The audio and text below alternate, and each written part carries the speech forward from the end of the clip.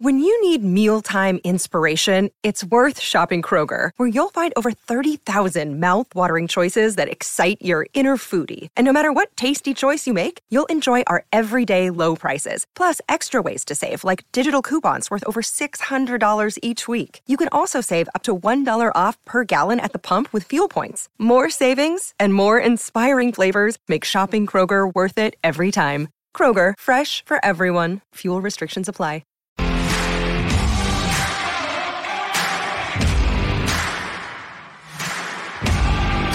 You're listening to Garibaldi Red, a Nottingham Forest podcast brought to you by Nottinghamshire Live.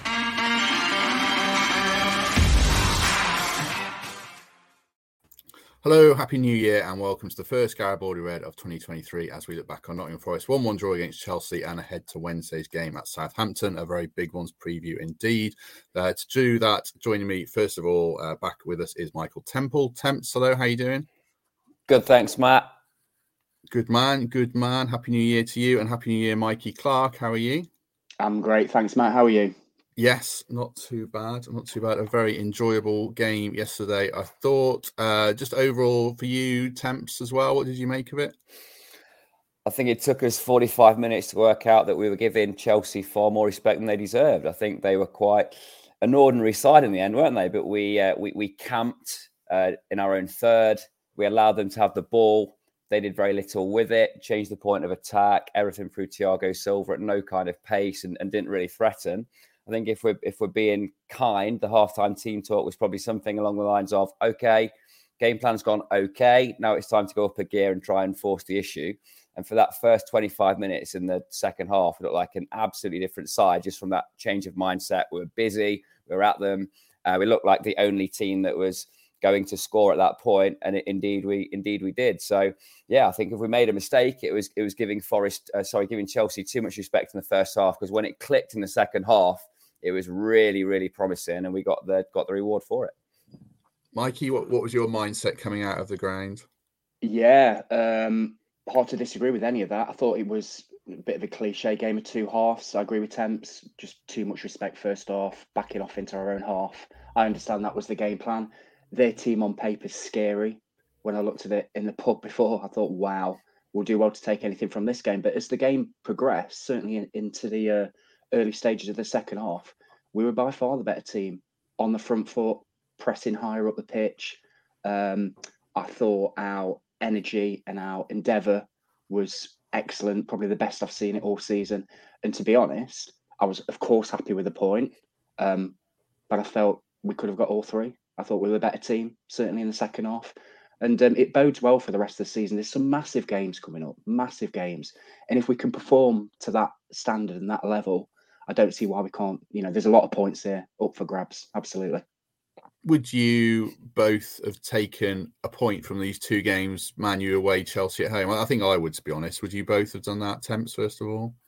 Yeah, I think we'll reflect on yesterday as an opportunity missed, because I think if we'd have pressed in 2/3 rather than one from the off yesterday, we'd have had more of the ball. We'd have had more of a chance to get in behind them in the first half. So with hindsight, I think we probably dropped 2 points yesterday. But yeah, going into the Man U and Chelsea games, I think we always knew that this run that's to come now in January will be make or break for us. So a point well earned yesterday. We've already spoken about Man U, and yeah, it was always going to be tough to get anything from Old Trafford. So decent return, but I think all things considered, Forest fans will feel we've dropped a couple of points yesterday because of how promising that second half performance was. I guess, Mikey, it's a good thing to say you dropped 2 points against Chelsea. I don't necessarily disagree with what Temp says, but, to come away from the City ground feeling like 2 points were potentially dropped is a good thing in a way, given Chelsea's calibre and reputation, isn't it? Yeah, like I said, their team's scary on paper. I had an interesting debate with my mate James, who I was sat with yesterday at half-time, and he was saying, and I'm still not convinced, he was saying that this is how you have to set up against a top six. You have to back off. You have to be compact. And I think my point of view was, well, if we do that, we're going to lose because we're 1-0 down. We need to get on the front foot. And I think you saw that in the second half. Like I said, pressing higher up the pitch, far more energy. So I'm not going to lie. A point is a great result. Anything you can get from those sort of top 6, 7 clubs is always going to be a bonus. And I'm not going to be hypocritical and say I wouldn't have accepted a point before the game, because I would. But the way that second half panned out is almost like the blueprint for me in terms of how we should be playing at home. Of course, you've got to give them respect, and there will be times when we have to drop off and manage the game. But I just think we need to start games the way we started that second half and just have no fear. And if you lose, you lose, because we kind of expected to lose anyway. But it just shows you what can be done with a bit of positivity, bit of front foot football. That's hard to say on a Monday morning. And I was just really pleased with the way they played second half. I thought the crowd was excellent as well. And, another 10, 15 minutes, we might have nicked that game. But no, I'm happy with the point. I'm not going to lie. And Mikey, just to add to that point about how you set up against a top 6 side, fair play, but they didn't offer a top 6 threat. And to convert 72% possession into 7 shots, where the wide men were pretty blunt, the back line were just passing it side to side, trying to change the point of attack without ever really going forward with pace. We didn't react and respond to that. And that's where the opportunity was missed in the first half. If we'd have forced the issue, the team that was selected was so dominant when they were breaking at pace, when they were enjoying that more ball in the second half, and then putting them under any kind of pressure. I just wish we'd have realised earlier in the game that they were offering a mid-table threat rather than an elite level threat, and they looked lost at times. And I think whoever's in the chair doing the Chelsea analysis now will have a pretty long face on trying to work out how they're going to get out of this streak they're on at the minute. Yeah, I totally agree. I think I think our midfield, that's the first time in that second half I really saw us start to dominate. And yes, we only had 30% possession. I understand that, but that's kind of the way we always play. We're set up, we're quick on the transition. But I thought Yates, Freuler and Mangala, for those 75 minutes he was on, I thought that's probably the best they've played, those three together, if I'm honest.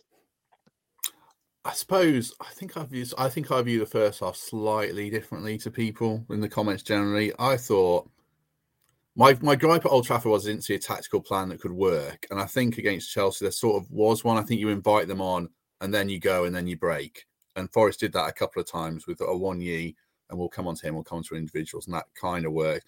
And I think the worry that Cooper probably has, if you go hell for leather and press from the off, Chelsea are good enough to pass through you, and then they're in on you, and you could be 2-0 down after 20 minutes and it's game over, which is probably a negative way to look at it. But I kind of thought that was the thinking. And I thought Forest were unlucky to be behind. I mean, if we look at the goal, is it a freak goal, Temps? Is there anything more Forest can do about it in terms of how they react to the ball coming off the bar, or you just have to take that one on the chin? Watching it in real time, I thought Havertz had been quite clever and tried to loop it over the keeper. But seeing the replay in the lower afterwards, it was pretty clear that it was off volley. So yeah, it was a freak goal. Could anybody have reacted more quickly when the ball was in the air? I don't think Sterling reacted particularly quickly. He just anticipated where it was going to drop and was right place at the right time. If you're splitting hairs, Hendo perhaps was a little bit flat-footed. Lodi made himself really small, didn't he? He was desperate not to give a penalty away, so he had his hands behind his back. Could he have got a yard closer to Sterling? But I think all things considered, it wasn't a chance that Chelsea created, really. It was a freak flick off Bolly's back leg, and he had a decent game. Came down off the crossbar, and Sterling kind of mishit it, almost half caught the ball, and it went in. So freak occurrence, and not too much point in analysing that one.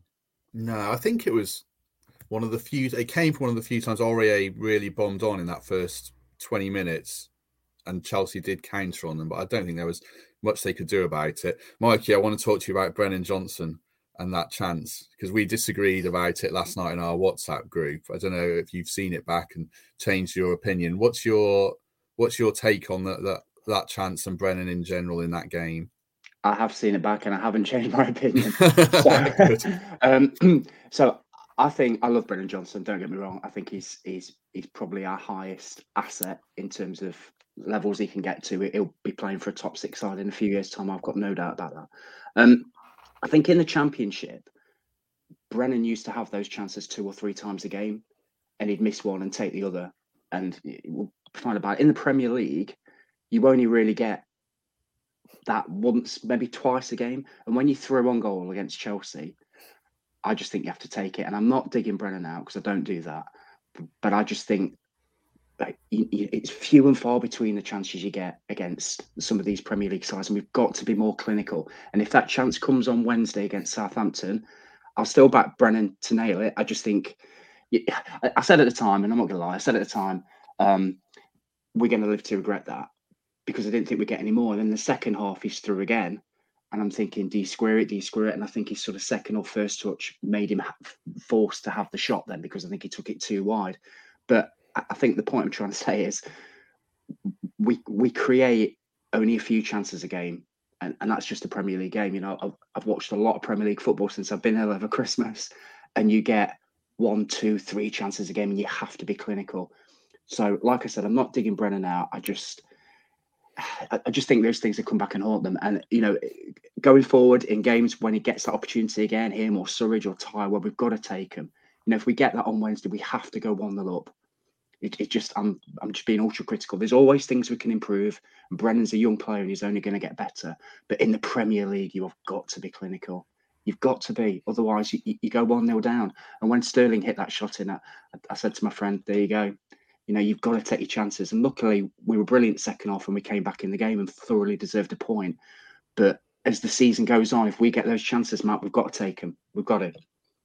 So I'll come to Temps in a minute. I didn't think that chance was as good a chance as you do. I think if you look at it, I mean, I've had the benefit of watching it 3 or 4 times on the highlights, for it to speak. Gibbs White through ball. Johnson's running where he's got to take it on his left foot, or it's an incredible touch. And I think Cucurella's done well, and I think Kepa's done well and taken up a good position. And Brennan hits it. And I don't think it's a clear 1-on-1. And I think he's hit the target and worked the keeper on his weaker foot.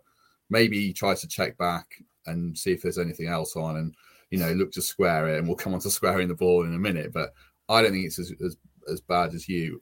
Temps, just on general in Brennan in that game, and we'll come on to the second chance.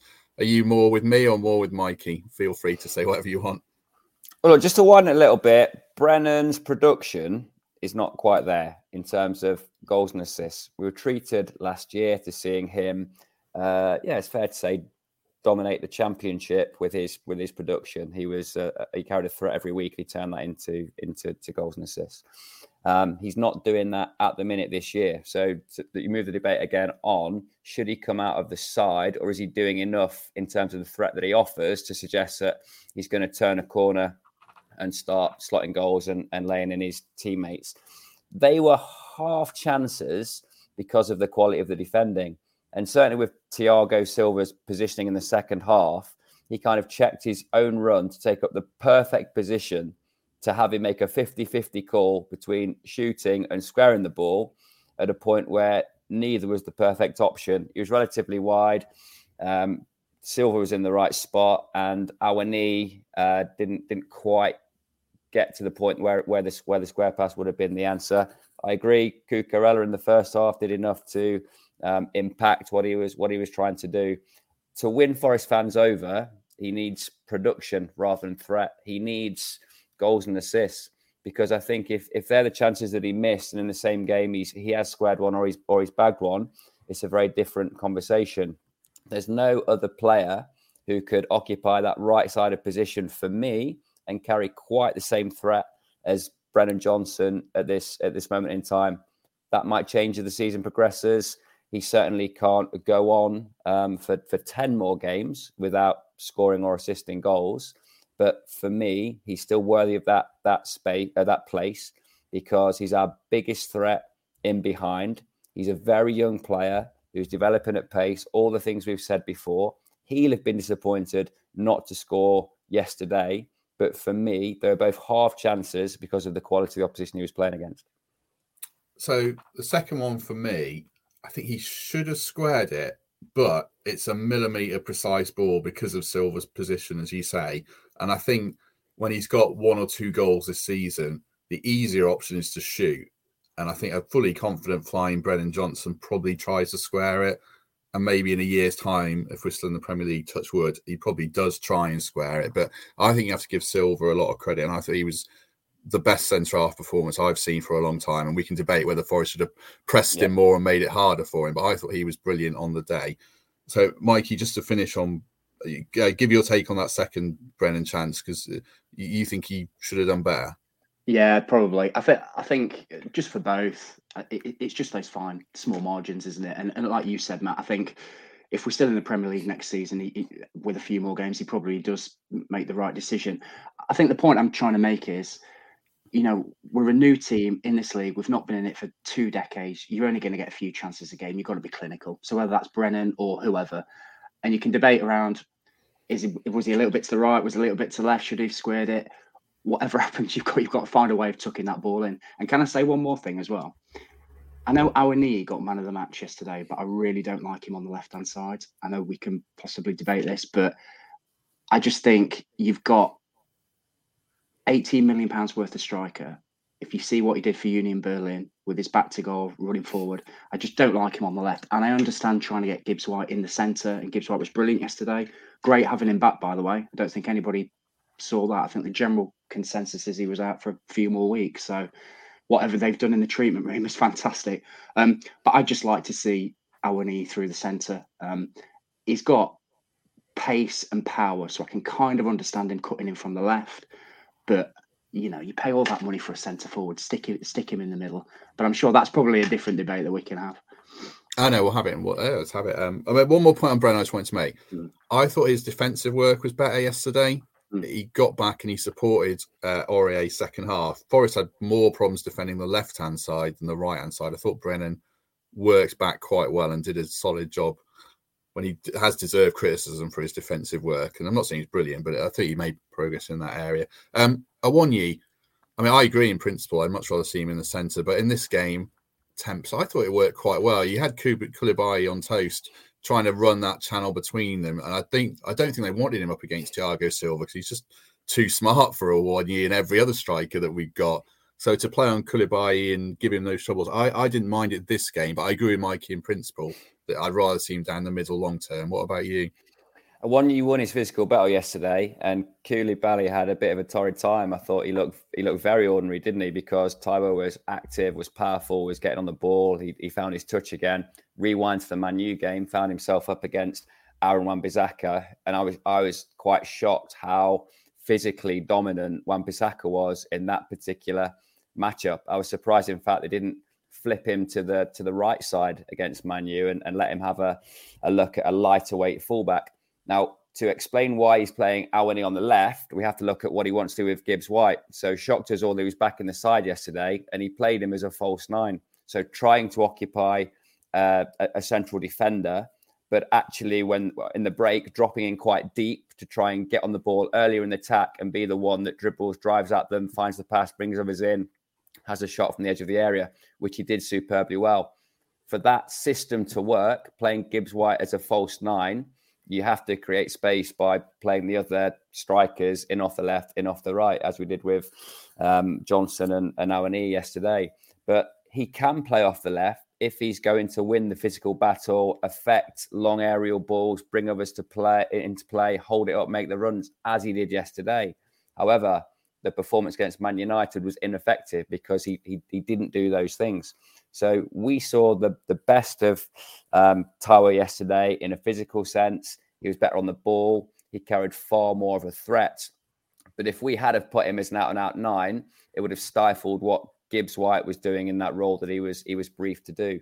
So in isolation, where's his best position? Where does he want to play? Yeah, he wants to be right at the top of it, doesn't he? He wants to be playing through the centre as an out-and-out 9. But that would have countered what we found to be a really effective tactic yesterday with Morgan Gibbs White. He's a funny player, isn't he, Mikey Awoniyi? Because you just don't know what you're going to get from him so much. For me, there's games where, like Arsenal away, he was dominated by Gabriel or Saliba or whoever it was, and then this game and against West Ham and Liverpool, he gives players a torrid time. I think that's why Cooper, to me, doesn't fully trust him, and he hooks him after 60 minutes a lot. It was noticeable that he gave him the extra 15 minutes, he run himself into the ground. Do you think it's kind of those performances we saw yesterday that'll earn the trust of the manager, even if he didn't get the goal yesterday?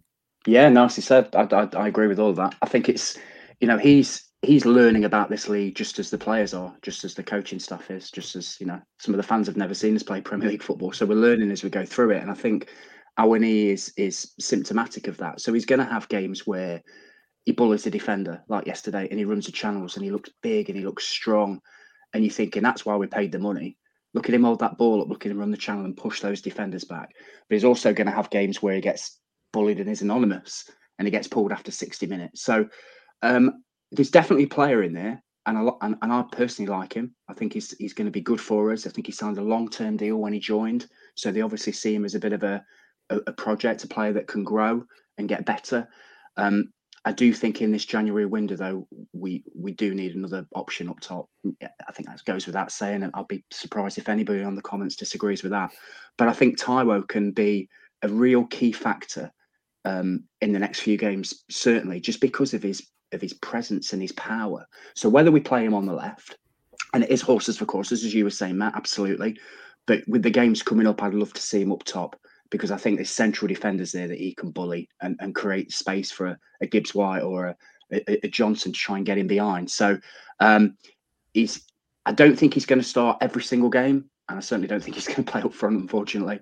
But I think he's going to make a big contribution. And every time I see him, I like it. I think there's definitely a player in there. You don't score 15, 16 goals in the Bundesliga if you're rubbish. And it is taking a bit of time. But you saw yesterday in patches, certainly in the second half, he's a beast. He's somebody that we can build off. And I'm really positive about him. I think he needs a run of games, show a bit of confidence in him, and take it from there. But yeah, I was really pleased with what I saw from him and pretty much all the team yesterday. I think Gibbs White makes such a difference to me, doesn't he? Attempts the way I don't think Forest were as dynamic as they are. Excuse me, still got a bit of a cough. As dynamic as they are in that game without Gibbs White feeding the ball. And obviously, he had that great shot, which was really unlucky. I think he takes Forest up a notch. That I don't think Lingard's done it yet, and I don't think Dennis has done it yet. Lingard's done well with Gibbs White, but when you put Lingard solo, he hasn't done it. Whereas Gibbs White has produced those individual performances, and he did it again. They need to be fit for Southampton, don't they, really, now? Exactly right. I mean, we were all delighted when we saw that. Team news, my information was that he had a calf knock and was probably another week away. So, yeah, beaming when I saw that he was back in there, and he seemed in no way limited either. He was in amongst it from the off. He just moves the ball so quickly, draws defenders because he makes very direct runs. But when he finds himself in very little space, he finds a way out. He's always confident having the ball, even if he plays a wall pass and shifts the defenders around. I just think he's really active. His vision is incredible. If he scores that goal down off the crossbar, we're all absolutely beaming over it and suggesting it's goal of the season. He's a big talent, and all that debate around the fee from pre-season probably dissipates now, because you can see what this guy is going to become. He's going to become a Premier League fulcrum. Hopefully for us, he's going to continue to develop, and we're kind of seeing it now, aren't we? We're not. I don't think just to separate Brennan and Gibbs White. Gibbs White is slightly further ahead in his development. We're not talking about his potential. We're talking about what he's doing now, and I think in this system, he can continue to prosper. And I hope he stays fit and has a big January, because for me, he's the difference maker that takes us from being a pretty ordinary relegation threatened side and a team that carries a real threat against any set of defenders. I thought he was really excellent yesterday. Another day is here and you're ready for it. What to wear? Check. Breakfast, lunch, and dinner? Check. Planning for what's next and how to save for it? That's where Bank of America can help. For your financial to-dos, Bank of America has experts ready to help get you closer to your goals. Get started at one of our local financial centers or 24/7 in our mobile banking app. Find a location near you at bankofamerica.com/talktous. What would you like the power to do? Mobile banking requires downloading the app and is only available for select devices. Message and data rates may apply. Bank of America N.A., member FDIC. Just touching on the Forest goal, I won't talk about Forest midfield in a minute, but in terms of players who delivered on the day, I think assist, volley, goal, Aurier wasn't one we'd have seen coming, but two players who I doubted when they came, but I thought Bolly was really good yesterday. His best performance for Forest by far. And Aurier, Mikey, I mean, I can't keep apologising to him. I'm sure he'll have a rick sometime. Touch wood, it's not for a long time, but once again, he was excellent. He fully deserved that goal, didn't he? Yeah, he's been magnificent, hasn't he, since he's joined. We both know a Tottenham fan who's warned us, should I say, in brackets, about Sergio Aurier. Still is warning us. Yeah, but I've not seen it. All I've seen is a real solid, experienced defender who's quick. His positional play is excellent. He gets forward. He seems to be a bit of a leader. He's always talking, always shouting. You could hear him on the pitch yesterday. I've just been really impressed. And Willy Bolly as well. I'll be honest, I wasn't too enamoured at that signing, to be honest. But like you said, Matt, I think he had his best game yesterday. He's not the quickest. He never has been the quickest. He used to play in a 3 at Wolves, didn't he? He's now playing in a 4.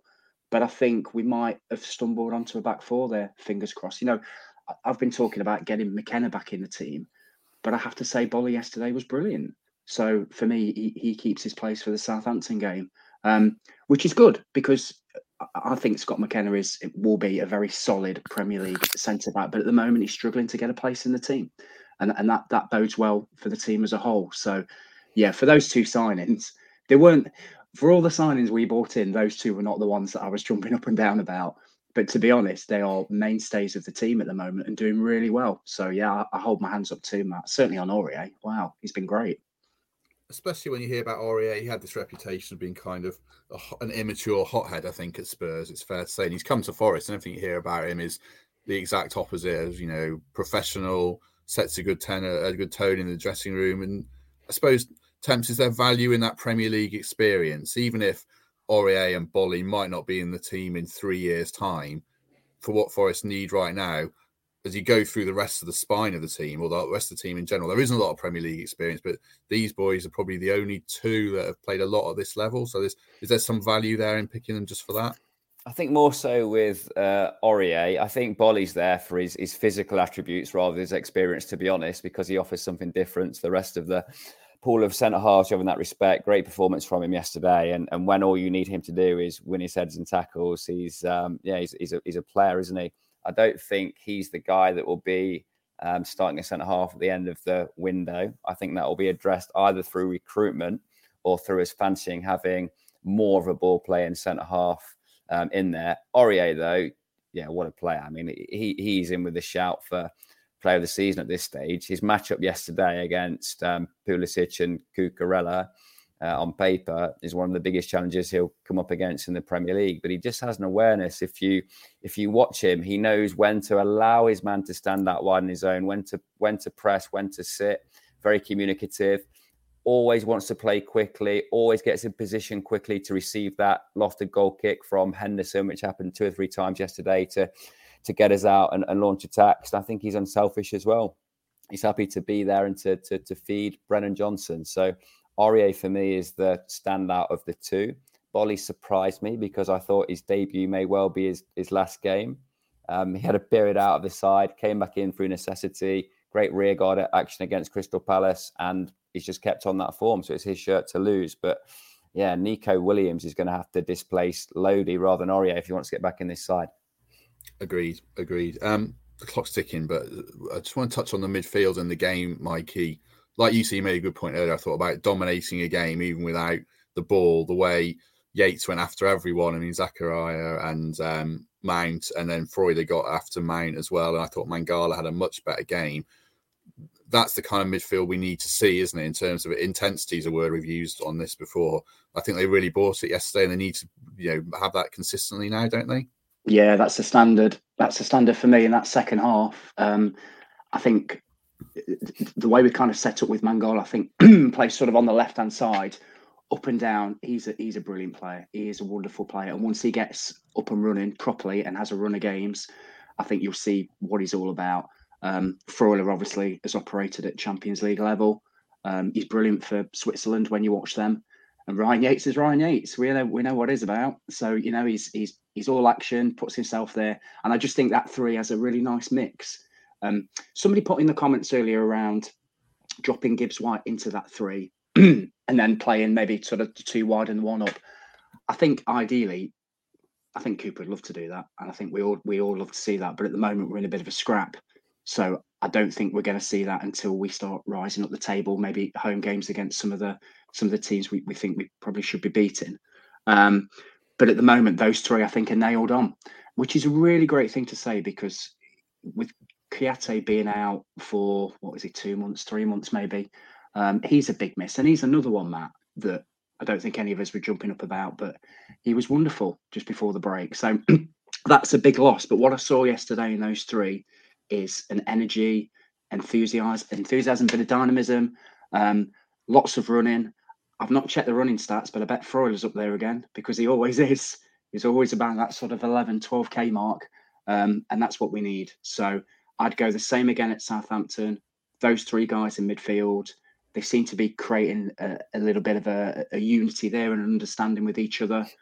So yeah, I'm really pleased with what I saw yesterday in midfield. And I thought you don't have to have 70-80% possession to dominate a game, Matt. That's the key thing. If your positional plays right, you drop off and you press at the right times and you force the guys into errors, possession's irrelevant. I've always said that. It's the score and the flow of the game. So, we're never going to have 60-70% possession in games, and I'm more than happy with it being that way. But I think those three are the way to go in midfield, certainly. There's a comment I'll put up from Richard here, which I think is interesting. I mean, I've often said this, the Henderson comparison in a different way. I've said that before. I agree with that, but Temps Yates in the Premier League, it's interesting. He does seem to enjoy it, because I think he recognises he's not the best player in the league, but if he's a niggly player, insert expletive, he can get about these players who might not be used to the approach that he's bringing to the party. He's kind of found a niche, hasn't he, in terms of just being an agitator to go with some quality as well.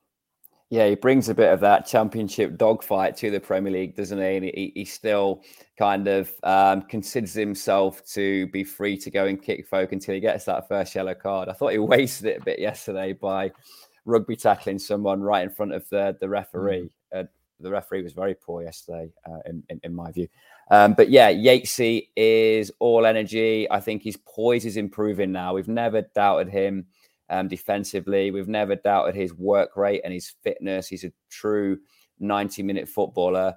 And he is benefiting, I think, from playing alongside Freuler and Mangala, who are comfortable on the ball, but also he's finding quicker passes in his own right. I think if you analysed him last season, he was able to have that extra touch and looked more like a ball-playing midfielder because of the space that was there in the Championship. You're generally playing against a central midfield three from a central midfield three at this level. And that means there's a lack of space and you have to move the ball quicker. I think that's the bit that's being added to his game now. He's still shining for me in this team. He's not just doing the dirty work. He's had to introduce other facets. But yeah, there's no scenario for me in which Ryan Yates gets dropped anytime soon. I think he's on 4 yellow cards, so he might be suspended. I need to check this. I think if he picks up a booking in the next game, then he'll get a 1-game ban. So that's off the top of my head. I think I need to check that. But yeah, that's his only way of getting out of the team at the moment. Let's look ahead to Southampton then. Obviously, this has been a very positive conversation for 32 minutes. They need to go to Southampton, Mikey, and play a lot better than they have been on the road, even if whether we come on to whether they win the game or not, but they've got to elevate their performance level significantly away from home now, haven't they? And this is a good opportunity against a team that's absolutely dire at the moment. Yeah, they do. It's a big one. I'm not going to lie. I think at the start of the, I think if you look, we're not even halfway through the season, are we? But some games have a big feel about him, and this is absolutely one of them. They've been really, really struggling. Obviously, changed their manager, changed their approach. I looked at their team on paper before we started. Doesn't frighten me at all. So it's a great opportunity for us to go there, assert ourselves, and just be a little bit more positive. The challenge we've got is away from home. We're really, really struggling. We can't seem to hit on a way of playing or a formation or personnel which gets us a goal for starters, gets us in the lead or gets us a foothold in the game. And the old issue that we've had of 1 brings 2, brings 3 is still rearing its head away from home. So as much as I think let's go there, we're a better side than them on paper. If we go 1-0 up, their crowd aren't going to be very happy. Let's go there and attack. There's also a school of thought that says we have to stop this rot away from home.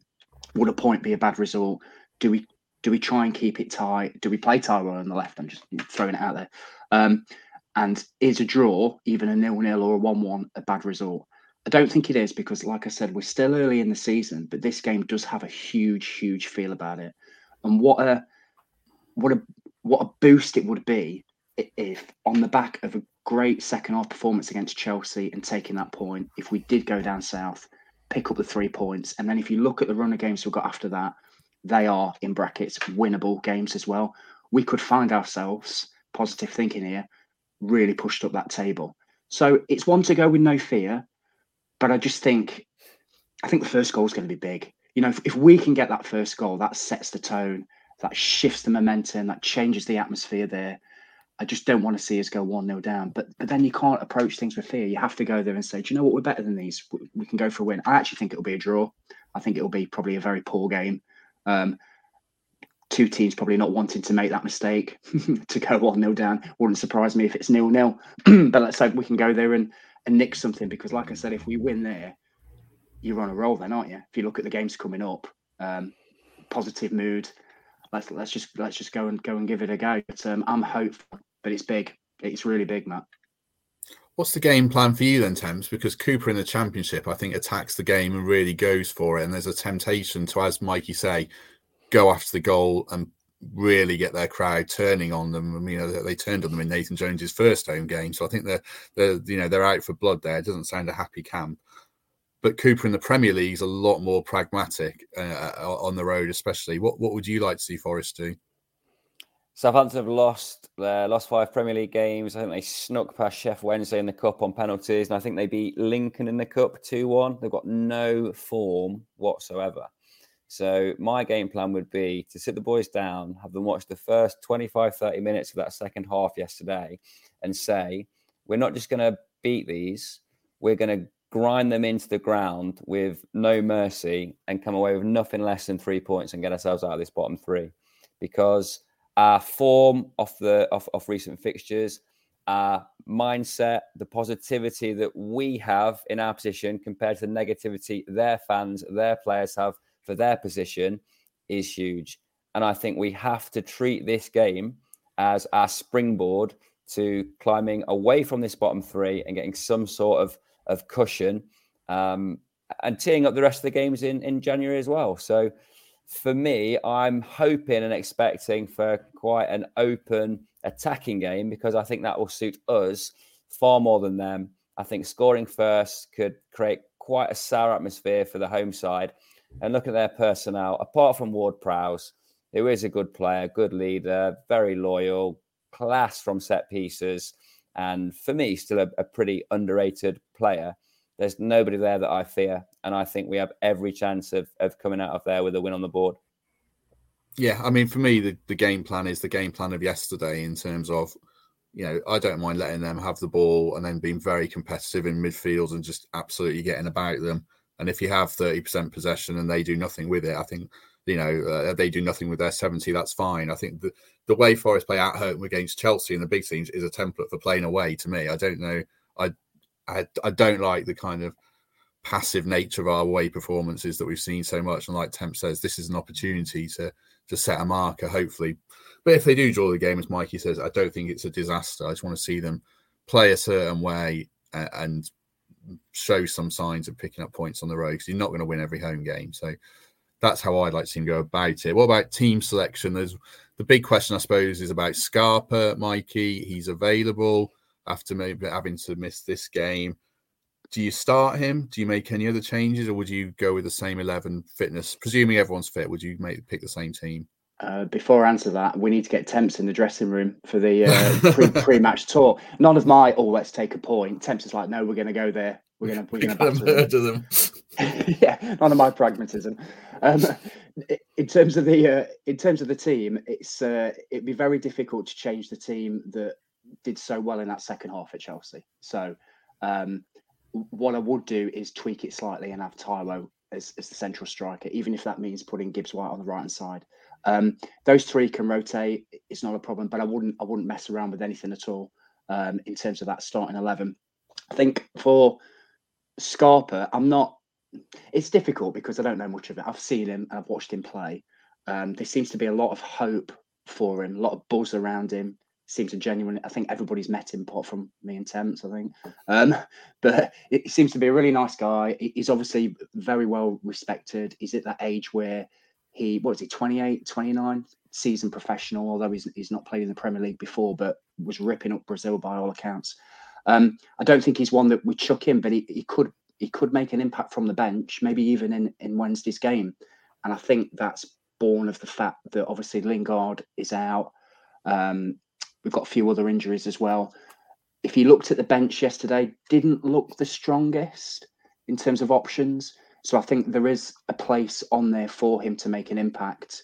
I'm trying to think of a scenario where he'd come on, maybe if it's level, 20 minutes to go, or maybe if we're one down, to try and change the shape a little bit. But I think you said it in a previous episode, guys, where, drip feeding him in, I think is probably the way that they'll go. So I don't expect him to start many games, but I think he might feature. So that's a positive, and we don't really know what to expect, which is exciting in itself, really. What about you, Temps, for team selection? Yeah, I wouldn't change anything. I got hammered in some of the comments last week when I said that Dennis was probably marginally ahead of Scarpa in the depth chart at this point in time. From what we hear about what's going off at the camp, Scarpa's impressing the boys in training, and he'll get his opportunity, but he won't start the game. He'll be introduced from the bench, and then he'll have a chance to earn a shirt. And look, if he does have an impact from the bench, he'll force his way into this side.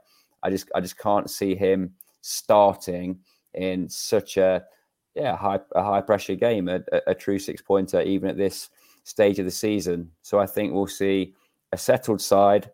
I think the back four earn the right to keep their shirts. We haven't mentioned Lodi yet, but he was good yesterday.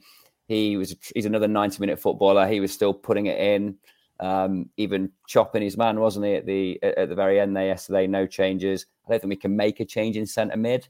I just don't see how we could possibly improve that mix. I think Taiwo will start off the left and John off the right, because they like Gibbs White in this false 9 position rather than being a number of 10 and starting in that pocket of space. However, yes, what will change is Scarpa on the bench. And will there be a scenario in which we find ourselves level after 60 minutes and think that his spark can be the difference? And nobody would be more pleased than me if he is. With the changes that we made yesterday, I sense that Dennis is perhaps falling down the pecking order a little bit. Surridge got the minutes ahead of him this time around. We made the Nico change for energy rather than anything else and played him slightly out of position. So I think Scarpa has a chance, first of all, to force himself past Dennis as that impact sub, and then to force his way into the team. And let's hope we have a strong showing from him. But for me, it was then the wrong message to make any changes to that 11 that did so well against Chelsea yesterday. Yeah, I agree. I mean, if Forest had got tanked yesterday and played poorly, then there's a much bigger case for starting Scarpa. But it doesn't feel like you need to start him in this game. Everyone has earned the right to keep the shirt. And like you chaps say, bringing Scarpa off the bench of an unknown quantity 20 minutes to go when teams are tiring, there's less physicality in the game, because that's my big concern about him, is it's a different pace to the Brazilian league. If it's 10% slower and he can play 20 minutes and make an impact, I think that's the way to go with him. And then, like Temps and I think Mikey said as well, if he's brilliant for 20 minutes, and then I'd start him against Blackpool in the FA Cup in the next game for sure, and give him that opportunity, because that's going to be a proper introduction to English football, Blackpool in the FA Cup. So I don't think there's a need to start him in this one personally, and then see how he goes from the bench. Right, I think that covers all the bases that we wanted to today. So as usual, any other business, Mikey? Anything you want to add? Just one thing, because I must know about 20 people that have all been poorly over the Christmas period. Were they at a certain podcast event? Yeah, maybe. And I've been one of them. Me and my wife have been really ill.